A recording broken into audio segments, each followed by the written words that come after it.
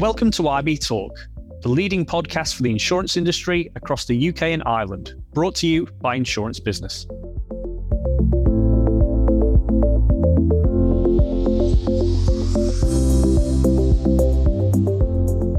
Hello and welcome to the latest edition of IB Talk, the insurance industry podcast brought to you by Insurance Business.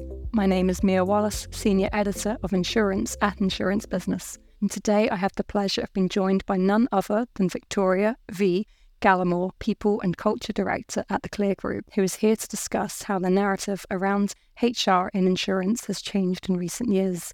Many thanks for joining me here today, V. Thanks, Mia. And to get us started, it'd be lovely to hear a little bit about your background and your route into the insurance profession. Absolutely, no problem. So I followed quite a traditional route into insurance in that my mum worked in insurance. So she was in a high street broker and I had seen and knew of the industry. So when I finished university, I finished with a 2-1 law degree and I decided to actually pursue a career in insurance, and I actually have tried a number of different things in the insurance industry, starting out actually as a kind of assistant underwriter in motor trade and moving into compliance and company secretarial, and then finally finding my kind of true calling in HR. Fantastic. And as Group People and Culture Director at Clear, what are some of your key responsibilities and what does the usual day, if such a thing exists, look like to you? So I'm ultimately responsible for aligning all of the people and culture initiatives with the overall business objectives and goals. And that includes all of the talent management activities such as succession planning, career development and enhancing our performance culture, creating and implementing development programs and upskilling our employees, and looking at the reward programs to make sure that we stay competitive amongst our peers in the market, especially with regards to culture development and developing our employer value proposition. We want to make sure that we're supporting employees through their careers and providing an inclusive workplace where the individuals can feel valued for their contributions. So ultimately, everything that I do, I work with the senior executives that leads us back to that point. And so the second part of the question, without sounding too cliche, there is no usual day. I can't believe I'm actually saying that, but it is absolutely true.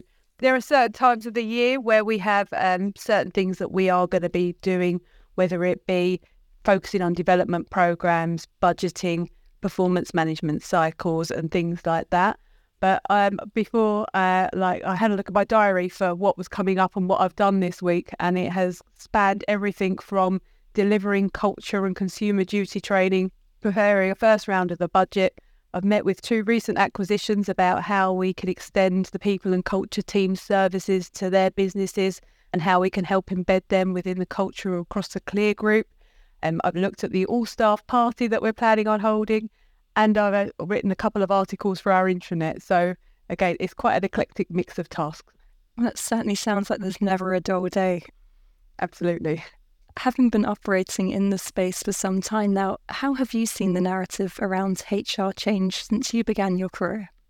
So when I first came to the workplace, it was actually before I actually started in HR, but we had personnel. So I kind of missed working in HR from that transition from personnel to HR. But I have been fortunate enough to see the perception of HR changing from a business service provider that was reactive to a proactive partner and a business contributor. And it's been helped, I think, by the implementation of the business partner model, which we have actually implemented across the Clear Group too. And by partnering with the business, we can actually be much more proactive in embedding the people agenda, and we can also support managers with advice and guidance when they have to deal with some of the more difficult people matters. I've also seen actually that it's been great to see a number of my peers, including myself, actually start holding board positions in insurance companies and brokers. I mean, ultimately, when we say that people are our most important asset, they should absolutely be represented at the top table to make sure that the agenda is really prevalent in all of our business decisions. Then the last thing I suppose that we're doing quite actively right now is that we are moving away from an HR team, which we were previously, and we are evolving into the people and culture team. And by doing that, we're actually putting the employees at the heart of everything that we do. It takes on much more broader view and how we support them really in what we're doing. It's about making sure that we put the employees first and that we answer questions such as how can we motivate them and how can we help them be their best every time they come into the workplace. Fantastic. And what are some of the key people and culture challenges that you're seeing impact insurance businesses today? The key challenges that I see mostly do revolve around talent. So there's been loads in the press and it's prevalent kind of conversation we're constantly having with regards to talent attraction, talent retention, and actually even meeting the needs of the current workforce. So talent attraction, we know that after the COVID pandemic, it was actually a lot more difficult to recruit people within the market. So we've had to actually really go back to what it is we can offer when someone comes into the Clear Group that makes them want to work with us and stay with us. We are quite fortunate that we have quite a low attrition rate across the Clear Group. And we do think that that is because people buy into the culture when they come to work for us. They buy into that inclusive workplace where we're trying to make people feel that they can be individual contributors and be their best. And ultimately, we have our workforce spans over 6 decades now, and you do see the difference between what people want from when they come into work or when they work from home even. And it's actually about being adaptable and agile when it comes to communicating with people, when it comes to benefits, when it comes to kind of development paths, all of those things. It's just not one size fits all anymore. And we have to really kind of be adaptive and consultative with everything that we're offering. I completely agree with that. And fighting challenges with proactive solution really goes to the heart of the insurance proposition. So what are some of the initiatives that you've put in place in your role? So since I've joined Clear, we've had a number of initiatives. The first one, the major one, when I joined Clear, we didn't actually have anyone working from home, and COVID forced our hand with that one. So we did obviously have everybody working from home, but that is something that we have as a business now committed to making sure we support that longer term, which we know is a real value to our employees. Other things that we implemented an electric car salary sacrifice scheme. So that is people can get electric vehicles as part of a salary sacrifice scheme, so out of their gross pay. We've introduced a whole new talent management program, and we have also, as part of that, implemented a performance culture, including tools like a continuous performance management appraisal system where managers can help cascade actual objectives so people can see how it is their roles are actually achieving the overall business objectives. And with such a range of solutions in place, how are these resonating with the people at Clear?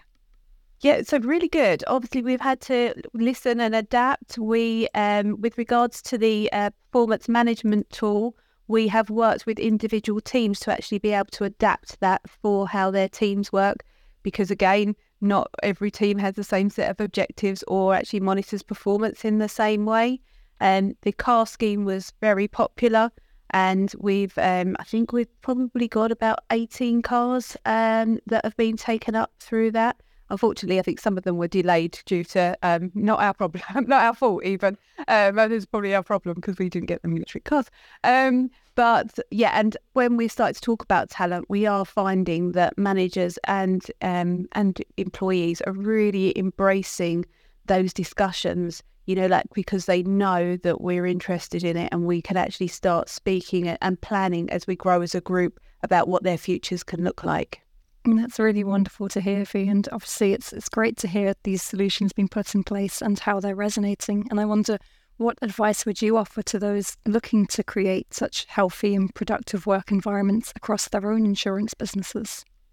So I think ultimately you need to develop a culture based on trust and openness. You need to make sure that you've got strong leaders who support the culture and that they have the skills to lead and inspire teams. as I mentioned previously, I don't want to repeat myself, but basically having effective communication channels, both formally and informally, that work both ways is a must, because people want to know what's going on. We have just launched a new intranet, which has basically changed the way that we're interacting with people. And we've had amazing reviews from especially the newer acquisitions that are saying it's really helping them understand what it's like to be part of the Clear Group. Recognise and celebrate achievements. Everybody loves a pat on the back. You know, like if you want to make sure that you've got a healthy and productive work environment, you have to do that as an absolute must.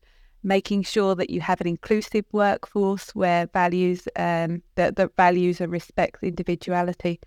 And I suppose my last piece of advice for people would always be to just continually review it. You know, like I am a great believer of we should always be looking to improve things, and the world doesn't stand still. So as the needs of the people change, you have to be agile and responsive with it, and like give things a go, basically. So a lot of really great advice there, I must say, and thank you for taking the time to speak with me today and share your insights into the ongoing evolution of this people and culture piece. No worries. Thank you very much, Mia. It's entirely my pleasure, and thank you also to everybody for tuning in, and I look forward to welcoming you next time here on IB Talk. Thank you for listening to this episode of IB Talk. For the latest episodes, be sure to follow us on all major listening channels.